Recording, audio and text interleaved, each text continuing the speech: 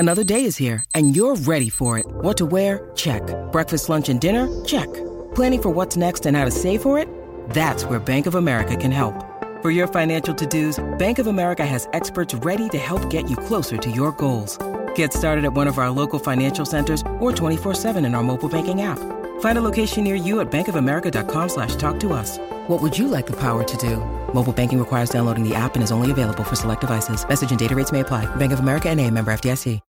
When you need mealtime inspiration, it's worth shopping Kroger, where you'll find over 30,000 mouth-watering choices that excite your inner foodie. And no matter what tasty choice you make, you'll enjoy our everyday low prices, plus extra ways to save, like digital coupons worth over $600 each week. You can also save up to $1 off per gallon at the pump with fuel points. More savings and more inspiring flavors make shopping Kroger worth it every time. Kroger, fresh for everyone. Fuel restrictions apply. Slightly favours the right footer here, but Griffiths, having got the goal, goes again! Quickfire tries it, don't know. Long we over. Oh, what a goal! What a goal! Fletcher! It's Lucius McCulloch, saved it in! Barry Ferguson! Dalglish again, and it's there! Hartley and Weir comes up, chance goal! Scotland have scored! What a guest we've got today on the Hampden Roar, 7th on the all-time cap list. It's Davy Weir. Welcome to the Hampden Roar. Davy, so much to get through with you in terms of Scotland's memories, part of some great teams, some very, very close, nearly moments. It's been a while now, so since we had you in the national team, does it feel like that? It does a wee bit, to be honest. It's great memories and over a long period of time, but it's a few years ago now, unfortunately. But like I say, I wouldn't change it for the world, and had some really good memories that you look back on now and again. So looking forward to having a chat about it. Absolutely. I mean, you played for Scotland up until you were about 40. Not too many players do that at international level.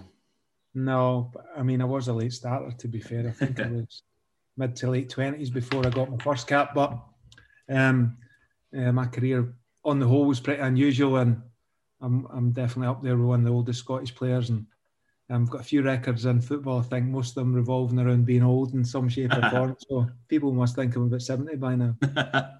Well, let's have a look back at when you were growing up. Then you're born in 1970. So what were your earliest memories of Scotland? Is the 78 World Cup too early, or would it be into the 80s?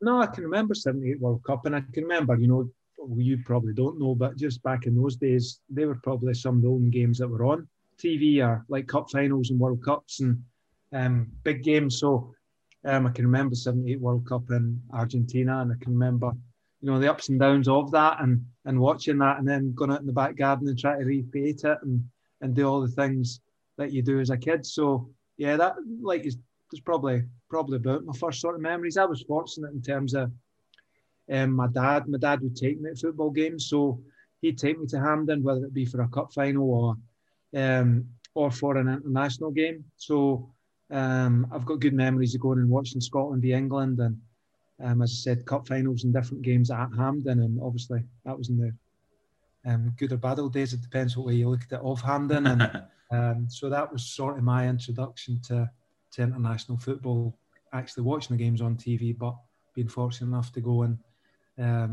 sample the atmosphere as a fan. When you were a youngster playing football, was it very much an ambition of yours to try and get to that level? I think it's an ambition of everyone, but is it realistic? Do you know when it's done that? Or it's sort of like a pipe dream to a degree. In fact, as I said, you watch it on TV and it seems so far away, and you listen to, even back in the day, you listen to games on radio and things like that. I can remember doing that as well, and just quite a romantic kind of notion, but actually listening to Scotland games on the radio and, probably past your bedtime and things like that. And, so it was more of a dream than a target, I'd say, but obviously I loved playing football and wanted to play football for as long as I can, but did I think I'd play for Scotland? Probably not. Who were your heroes in the Scotland team then when you were watching them? It was probably like everyone's. It would be Dalglish and Souness and Alan Hansen and people like that. You know, Liverpool were probably the best team around about that time, and it was more probably English-based players, if I'm being honest, in terms of who were more in the spotlight at that time, and they were the ones that you admired and looked up to, and later on probably tried to emulate. Well, it's interesting you talk about emulating even Kenny Dalglish, because when I was doing my research, clarify this for me if you can, please, that when you were studying and doing your scholarship over in Indiana at the University of Evansville as an 18, 19-year-old, you were tested as a striker, and quite a prolific one at that. Yeah, well, I think everybody wants to be a striker, don't they? And when I was growing up, I was probably played everywhere, really, but never really a striker, if I'm being honest. And then went over to America and as a defender, and started as a defender, and then actually had an appendicitis, so I was in the hospital mid-season, which was another story. But I came out of hospital, recovered, and our striker, who we were a good university team, you know, like nationally we were competitive, and America's a big country with a lot of good teams, and our striker was one of the top in the country, probably the top goal scorer in the country at the time, and he got injured. He's actually got a bit of Scottish heritage. His name was Rob Patterson, and he got injured. So I was coming back from injury. The team was relatively settled apart from him, so the coach had the great idea of putting me up front and to replace Rob, and I went up front and I started scoring, and obviously I was loving it. Being a defender turned into a forward, that's definitely the place to play football if you can.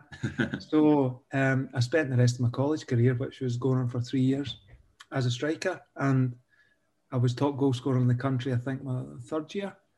I was an All-American, which is like basically one of the best 11. I was a first team All-American, which is one of the best 11 by the sort of panel of coaches in the country at that time. And we got to the Final Four nationally in the main competition. Unfortunately, we lost. So it was great. It was great times, great memories, and got to travel the world, see a bit of the world. Well, got to travel America, saw loads of America. And as you know, with Scotland, you also get that opportunity. So that kind of probably opened my eyes to travelling and seeing a bit of the world, and being a football player playing in different destinations. And when you're in your late teens, early 20s, over in America, does playing for the Scotland national team seem a million miles away, or did you feel that you were very much on that trajectory?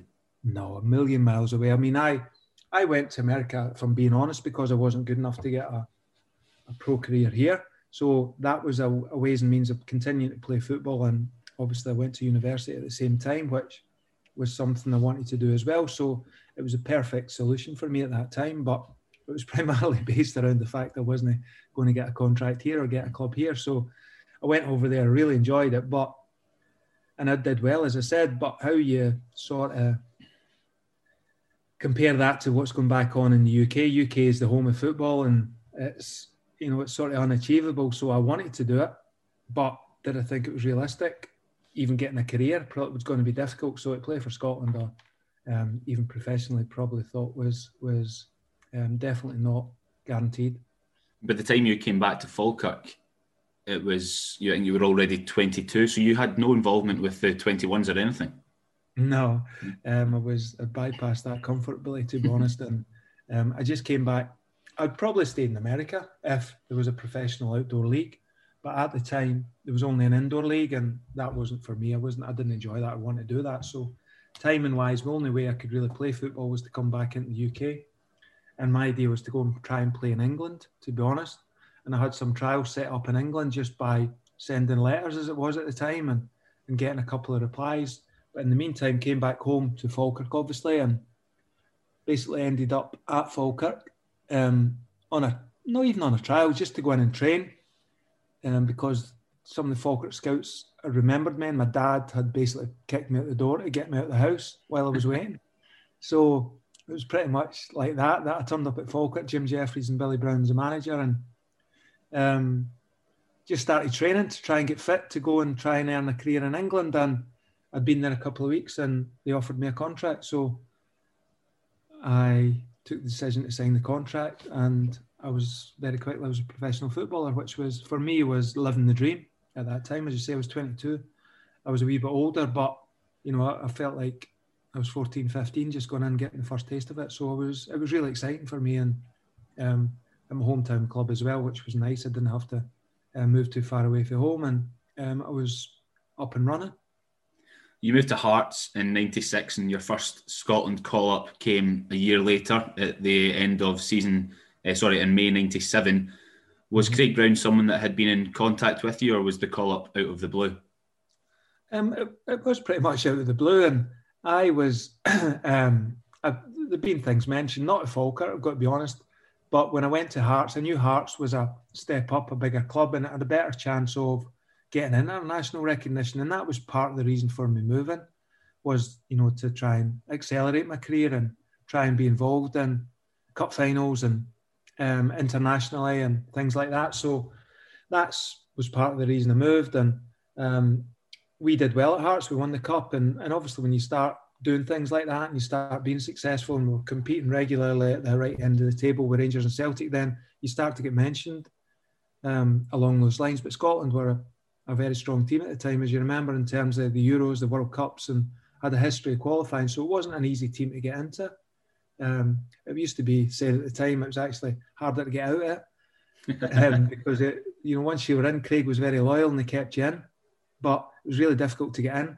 But once you were in, you were in, and you had to earn your stripes, you had to deserve the right to get in. But once you were in, then Craig, and still is a very loyal person and very supportive, and you have to do a lot wrong to leave the squad.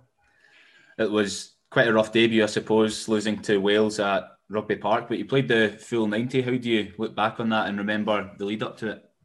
I remember it well, yeah. The game was in Kilmarnock, it was at Rugby Park, it was an end of season game.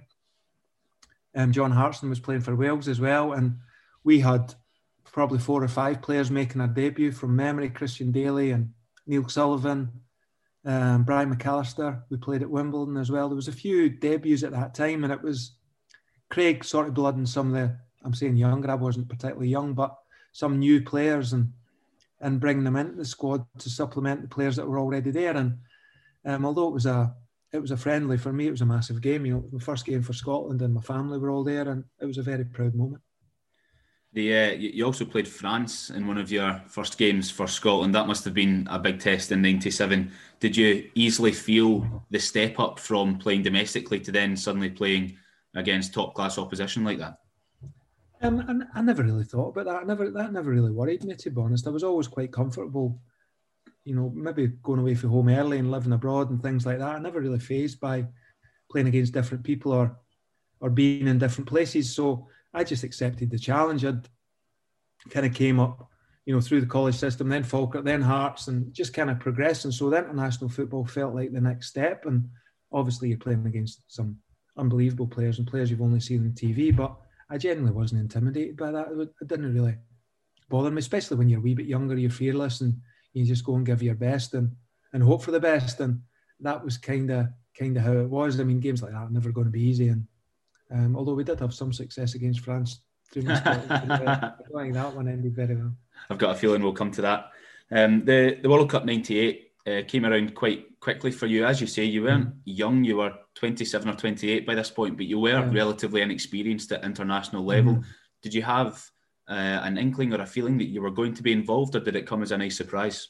I was in and around it because obviously I'd made my debut. I think I'd made 5 caps, or I got 5 caps when we went to the World Cup, and played in a few friendlies. And as I said, in Craig's time, it was a matter of you did really well to get in the squad, and then when you were in the squad, you were on the bench for a period of time, and you had to wait for your chance. You'd maybe get some substitute appearances, and then eventually you might get a start in the friendly game. That's kind of how it worked. It was a process, and you had to go through that process to earn the right to get in the team, and it was a really enjoyable time. I used to love going away with the national team, even when I wasn't playing.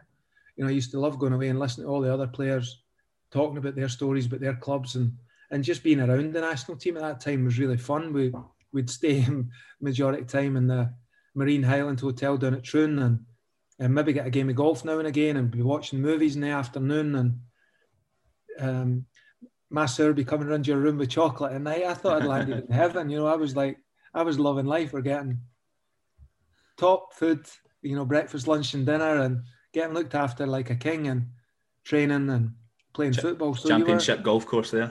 I know, yeah, exactly. So you're just living the dream. So it was really great memories, to be honest, that of my introduction.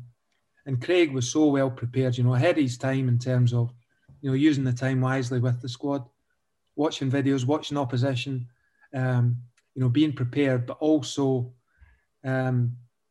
making you aware of how good Scotland were and how other teams perceived us and how we had a real chance to beat anybody at any time. And that was the belief around about the place at the time, that there was a real confidence around the group. And some really top senior players, going back, Gary McAllister, John Collins, Colin Hendries, Colin Calderwood, Tom Boyd, Jim Laytons, Gorhams, McCoy, people like that, some really experienced top players. And I was like fans of all these players. And then all of a sudden you're in and around squads with them. And, I loved it. It was, some of the best times of my career. So you very much felt like you belonged in that company then, despite your inexperience? I wouldn't say I belonged. I was, I like to think I was respectful of what those players had done in their careers and where I was in mine, but I wasn't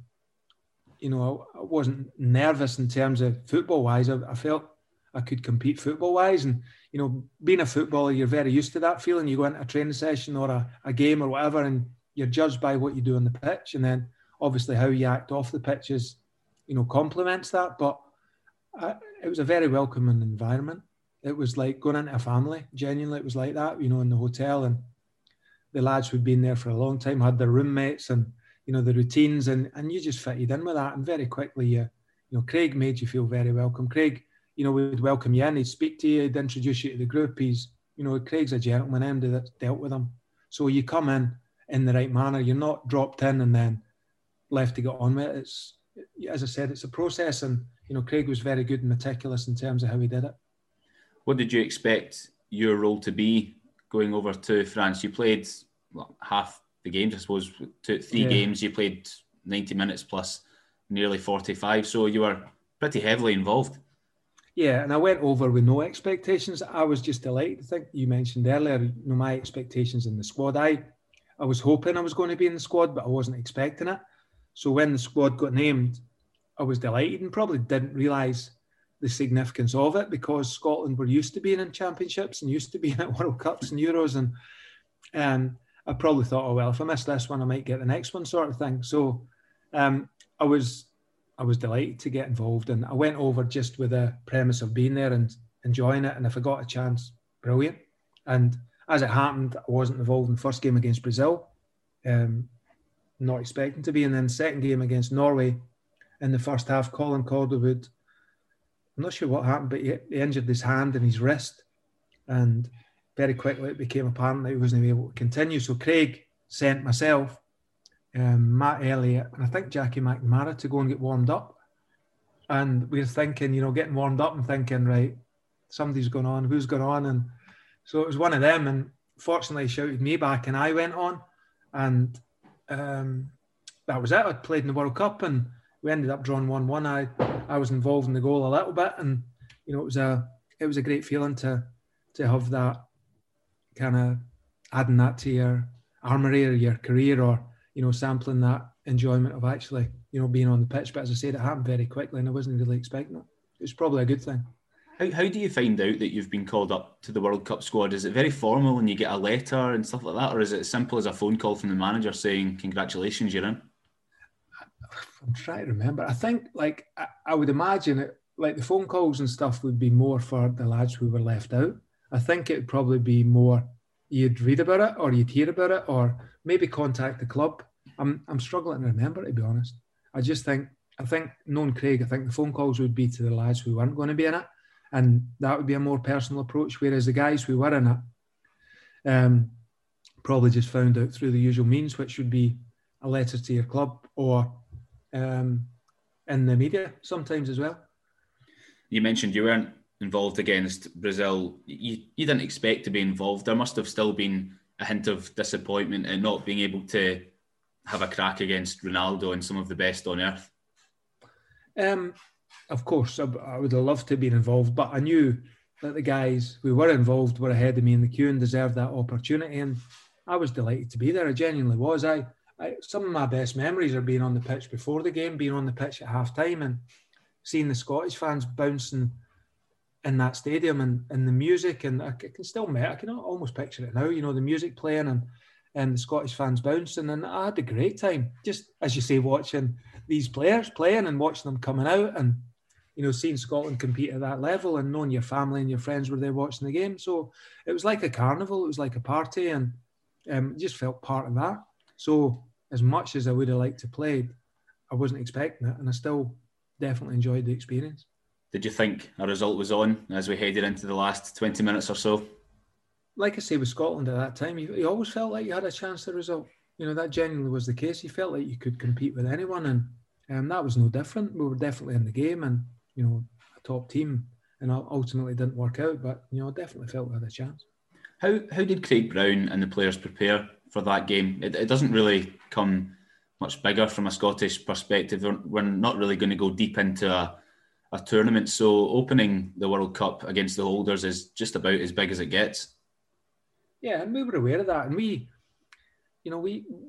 Prime Minister flew in to see us, Tony Blair at the time, and we realised the significance of the game. We knew it was a massive game, but Craig, was very understated and very well organised and meticulous, as I said, and there was a procedure and a plan, and that game just followed the same routine that the other games followed. We felt we had a chance. We prepared properly. We never overcomplicated it, and we just did what we were going to do. I mean, some things were different. We wore kilts to the game. We wore kilts as we walked out on the Parc des Princes.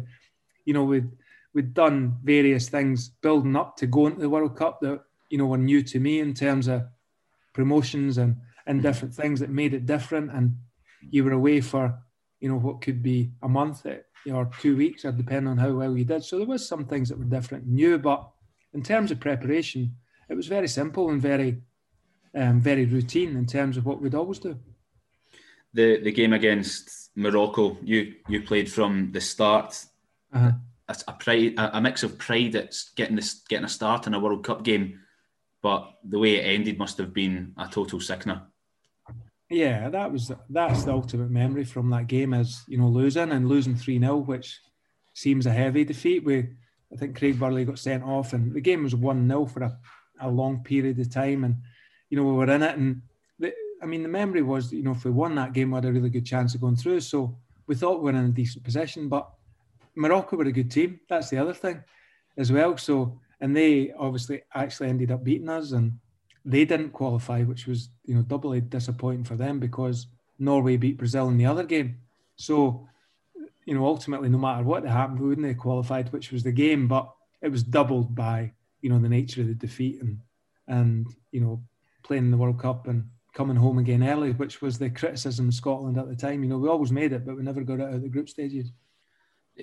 I get the impression that everyone involved with the national team at that point felt Scotland's squad was very, very capable. I interviewed Craig Brown for this podcast about 2 years ago now, and we were talking about the current setup and the players that we've got, and he was saying that he feels sorry for Strachan and McLeish, as it was at the time before Steve Clarke, because the players available now, he said, are not a patch on the players that we had in the late 90s. How would you align with that?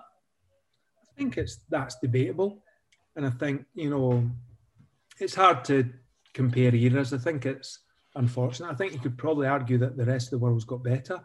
I think that there's an element of that as well. But Craig, one of Craig's great skills was, as I said, he always made you feel you could win, and he always respectfully, because everything he does was with respect, but he'd belittle the opposition. He'd almost make you feel like you had a chance against them, no matter who they were, and he'd some funny stories just in terms of, how he put that across about comparing top players to players that are playing in Scotland and things like that, So he was very clever in how he framed it for you, and he made you feel good as a team and as a unit, and he made you feel 8 feet tall, and he sometimes made great players look very ordinary, or you thought of them in ordinary terms, which really helped, in terms of that dynamic. So Craig was always very positive about his players and his team, and that remains the case, obviously. But I think there's still some very good players in the Scotland setup just now, so I think it's hard to compare.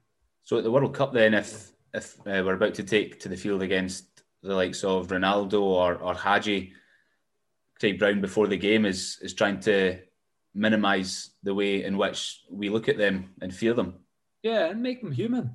Just kind of take away the myths and take away talk about our strengths and talk about our unity and what we can use to compete with them, and just like kind of play with your mind a little bit to make you feel it was possible and make you positive about yourselves, which is what we all know. When you're in a positive frame of mind, you're confident and you believe in yourself, then you're going to do better. And that was definitely the environment at the time. And the support staff were exactly the same. Support staff made it fun.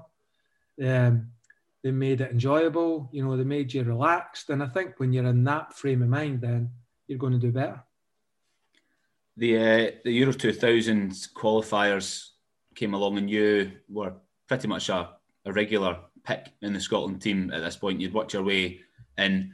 The group with the Czech Republic, Bosnia, Faroes and Lithuania was won easily by the Czechs. They won every game, but we reached the playoffs fairly comfortably. We beat Bosnia home and away in the games that really mattered.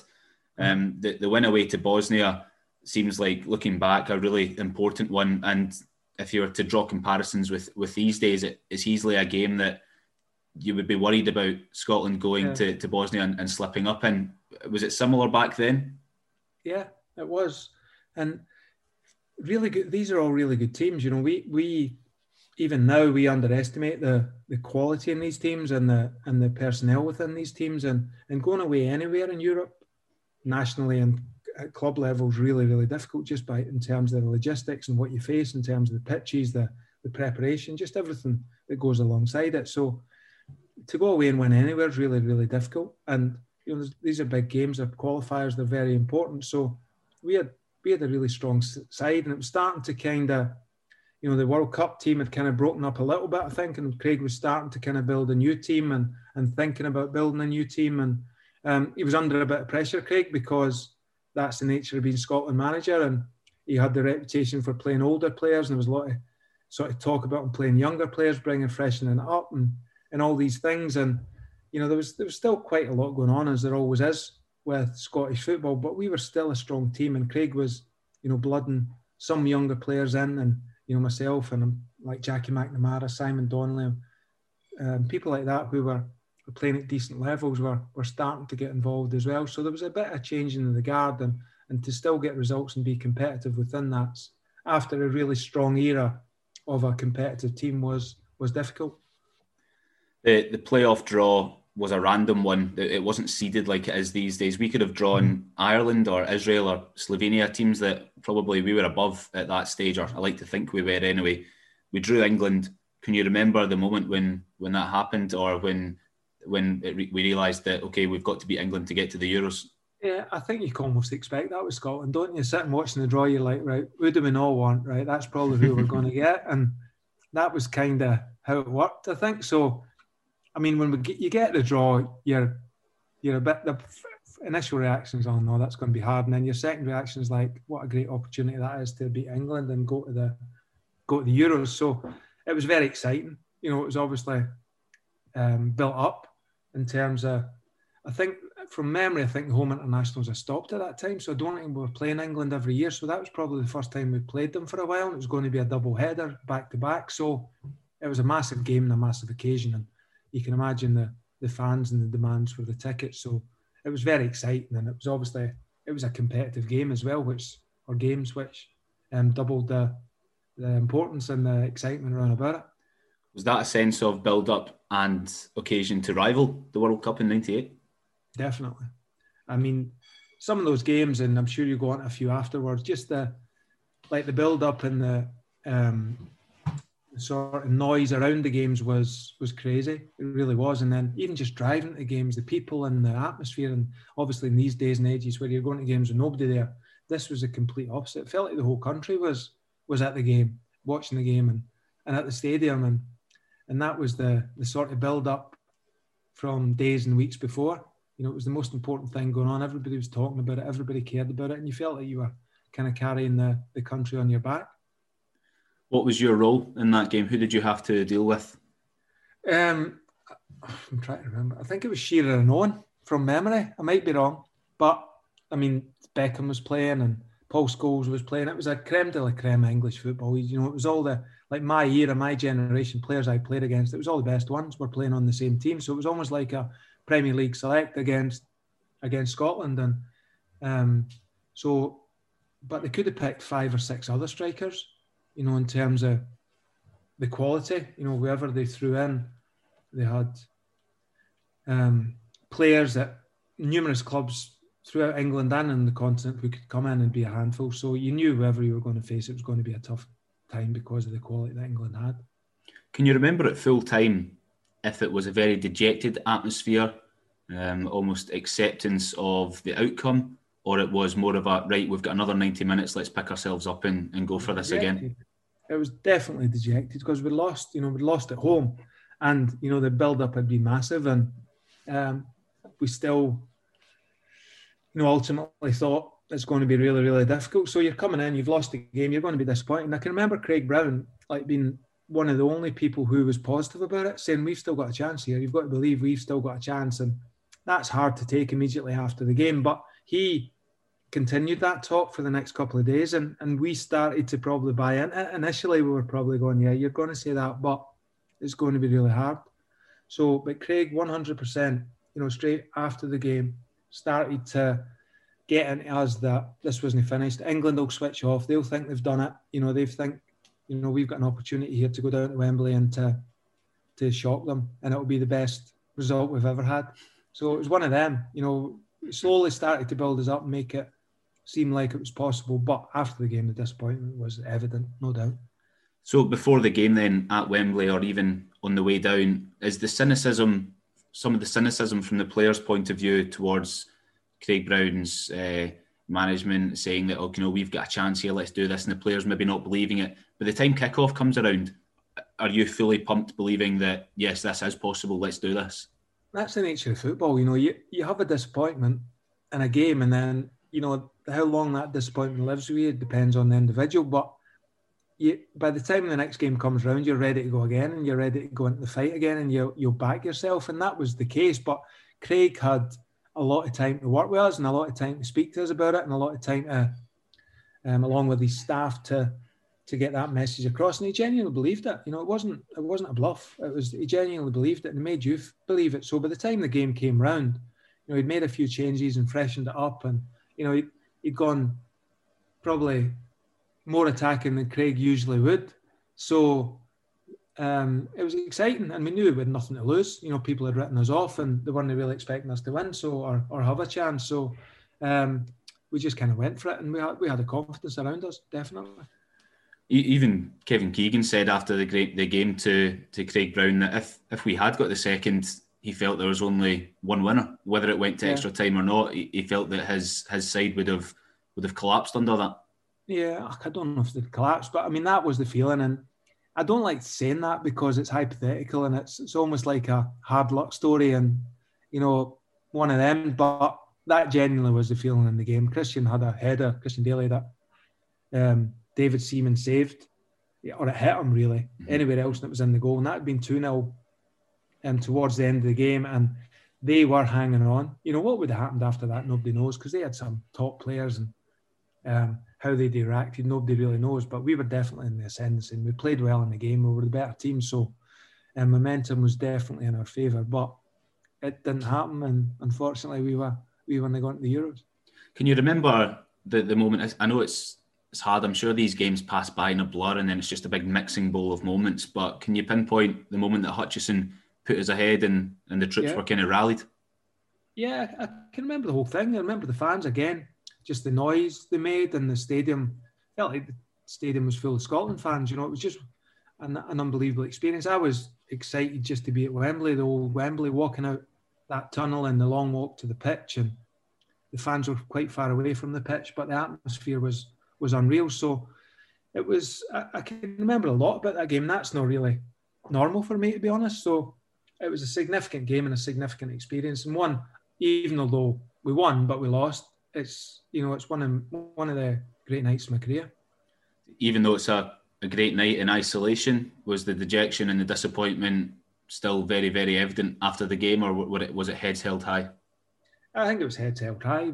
I think we knew we gave a good account of ourselves. We were a bit unfortunate we never went through, but we'd gone there and we'd scared them, I think, and we'd shown we were a capable team. Ultimately, it's disappointing, but I think if there's different kinds of disappointment. I think you can be disappointed knowing you've done your best and had a go, and you can be disappointed knowing, you've sat and took it. And I think we definitely had a go and, gave a good account of ourselves.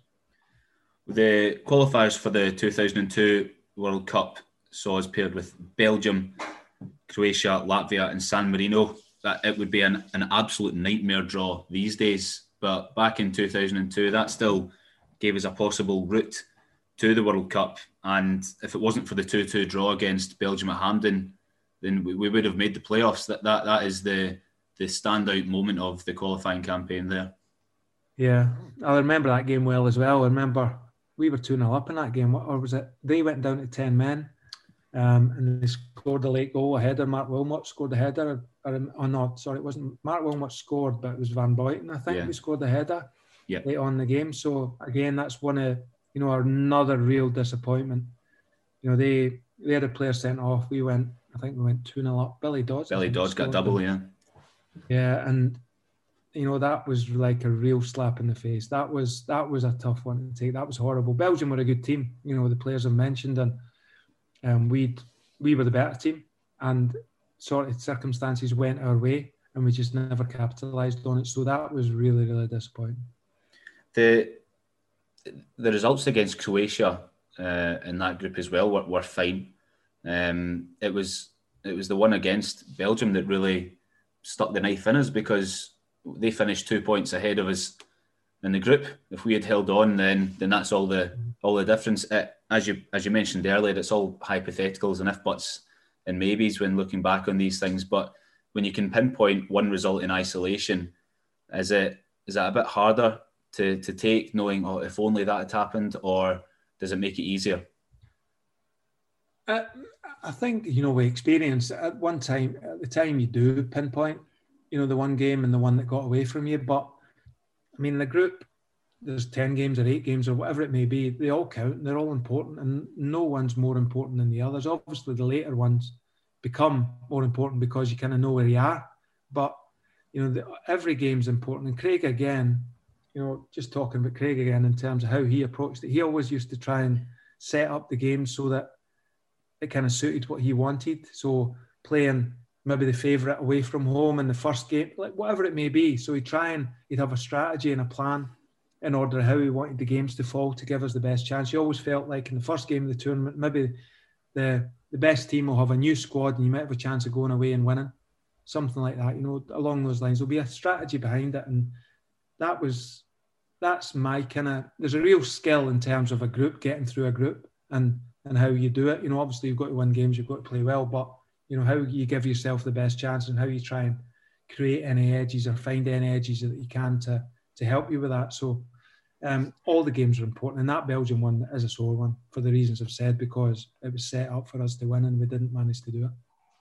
Yeah, only three. It was the only defeat in the group was away to Belgium. We had 3 draws in total against Croatia and Belgium, and then we took care of the other results. I think there was San Marino and Latvia. That was they were maximum points from that one. Yeah. And Craig Brown stepped down at the end. But I remember even Latvia. I can remember playing Latvia away, which was a difficult game. I think Neil McCann scored and we won 1-0. And that was a really difficult game. So they don't come easy. To get in a position where you're one game away from qualifying or potentially qualifying, you've got to do the work in all these other games as well. That's my point about the significance of all these other games as well, that a lot of people take for granted, but it doesn't work like that. You've got to go to these difficult places, difficult pitches, and find a way to get a result. And we were pretty efficient at that up to the last one on a couple of occasions. Were you sad when Craig Brown decided that enough was enough at the end of that campaign and moved on? Yeah, I was sad, definitely. And I think Craig, and I think history will show you, was underestimated in terms of a coach and what he did and how he went about things. I've said before, I think he was ahead of his time and how he prepared teams and his methods, and he's very intelligent in terms of how he set things up and the process and the stability he had from being an assistant and having the experience of working in the system with Andy Roxburgh and then taking over and just tweaking certain things, and loyalty he had to the players and the loyalty he got back and the environment he created. So it was an end of an era, and there was a media sort of campaign to kind of end it for a while before that, and we wanted new ideas and different things, and I think it's a prime example of be very careful what you wish for.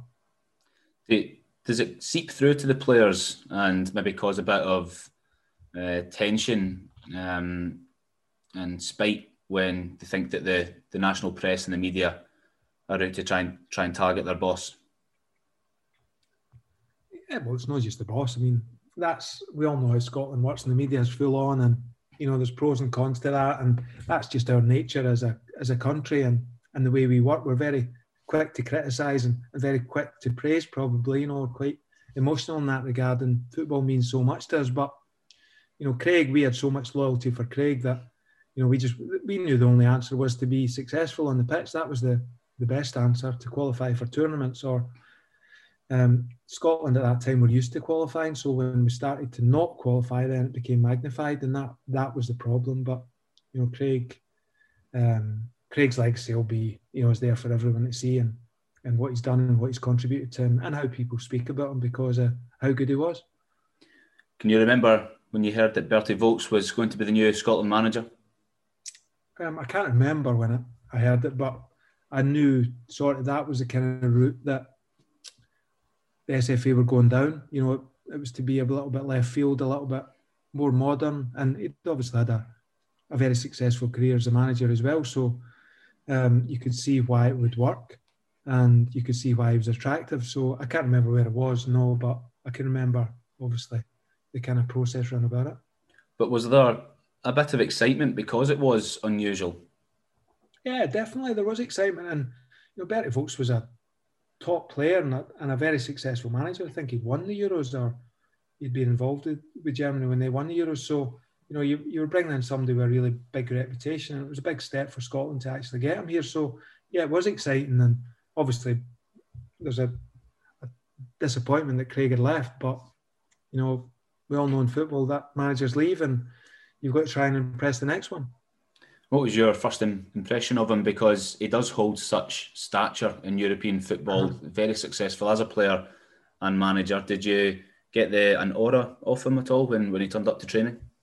Yeah, a bit. I did. He was he had Tommy Burns with him, I think, as his assistant from memory. And Tommy was, he was Berti was a really nice guy. He genuinely was a nice guy. He was very friendly and very hospitable. And my overriding kind of memory was that he didn't speak the language too well. He couldn't really communicate too well. He could speak English, but it wasn't clear enough. Was kind of my impression. And Tommy kind of took over the reins with that and kind of tried to smooth that, which is understandable, and we all see that now in the Premier League. That's normal. But for us at the time, it was probably quite a big step. Starting with a 5-0 defeat away to France really wasn't perfect. It's a nightmare first game for a new manager, because even to see what, I suppose you can get an opportunity, right? Let's see what my players are made of, but that's a real baptism of fire, especially when you're calling up new players and trying new things. Yeah, I think that was it. It was a combination of that. There was a lot of new players. Berti was getting to know the players. You're playing against probably the best team in the world at the time. Probably one of the best teams in history, to be honest, when you think of the players that were playing in that game and what they'd done relatively recently. So it was a baptism of fire, and it was a tough night, and it was probably only to be expected when you look back and you look at how new we were as a team and how good they were as a team and all the things that had gone around it. But it's never nice to lose 5-0, and on that occasion it was probably a fair scoreline. How did you feel at that point? Because into your 30s, Berti's bringing through many players that haven't really been involved before for Scotland, including defenders. I mean, Maurice Ross, Stockdale, Graham Alexander, Lee Wilkie. These are guys that are coming to challenge you. Mm-hmm. And that's part of football. I have no problem with that. And I've been through the other end of that process when I'm trying to get in the team with Colin Calderwood and Tom Boyd and Colin Hendry and Matt Elliott and people like that. So that's part of the process. That's part of football. So that wasn't a worry for me. It was that's being a footballer is you've got to compete and you've got to win the battle. You've got to try and get in the team. That's kind of how it worked. But I liked that challenge. I enjoyed that challenge, and I was happy to take it on. The results certainly didn't go Berti's way at the start. I've mentioned the France one, but soon after that there were defeats to Nigeria, South Korea, South Africa. We drew with the Faroes. Was there a feeling in your gut that this is heading in the wrong direction? I think, yeah, I'm being honest. And, some of those games you talk about, like Nigeria and South Korea, and, we went to Korea to play in games in Japan and over, there to play in games in really difficult places against teams that were going to the World Cup with, all guns blazing. And we're a new team with, as you mentioned, players coming in, a new manager. And, there's a lot of kind of things going on there. So we weren't a settled team with a new manager, a new style, a new kind of way of working. And there's always going to be hiccups along the way. So, and you're playing against good teams. So it was a really difficult start. And as much as I loved going away with Scotland, I went away everywhere. I went to Korea, I've been to Hong Kong, I've been to everywhere. And I'm not asking for praise for that, but I was genuinely committed. But it was getting to the stage where I was feeling that Berti wasn't really having me as a player at that time, and I wasn't enjoying it as much as I'd previously done. So it was kind of going, wrong in a few directions. I had a young family, and as I said, you're going away for 2 weeks at a time and going at the end of the season, missing holidays and things like that, which is no problem. And I've done it, and I'll continue to do it when you felt you were part of something. But I got the feeling that I personally wasn't really part of the future with that manager. So for me, it was kind of, I gave it every chance, but I just felt like I was fighting a losing battle, really. You did go 2.5 years without a cap after we drew 2-2 with the Faroe Islands. You played one more time under Berti Vogts. That was against Italy. What was that down to? Did you withdraw yourself from selection, or did Berti Vogts just stop calling you up? No, it was pretty much me. I mean, it was mutual, to be honest. I knew that Berti wasn't going to play me, and we basically come to the agreement that there was no point in me being there. There was no. I wasn't at the stage in my career. I was older then. I was still fighting for my Everton career. I was fighting off battles at Everton, so it was almost like a kind of mutual agreement. But it was my decision to step away from it because it wasn't working for either party. So it wasn't enjoyable in any shape or form. Because as I've said, I loved playing for Scotland. I genuinely did. It was. I looked forward to going away. I looked forward to the travelling. Was never a chore. I loved being in the hotel with the players. I loved going to the games, playing in the games.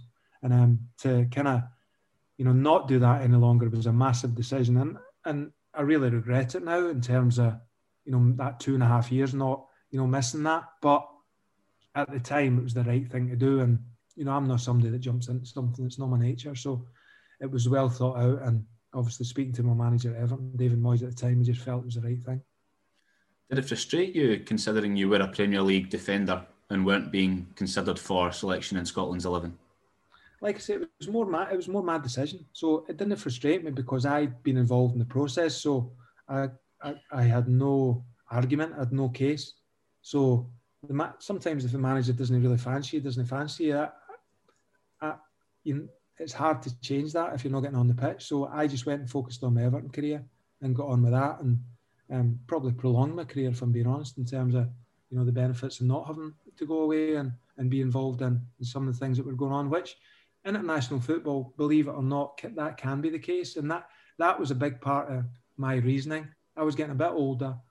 I was going away for these games, which were, on the whole, were really difficult and negative outcomes and coming back to Everton, trying to stay in the team or get in the team, whatever it was at the time. And I felt like being away with Scotland was really hurting that, was really affecting it. And if I wasn't playing, wasn't training enough, and then coming back for a standing start, I found it really difficult. So that was a big part of my reasoning as well.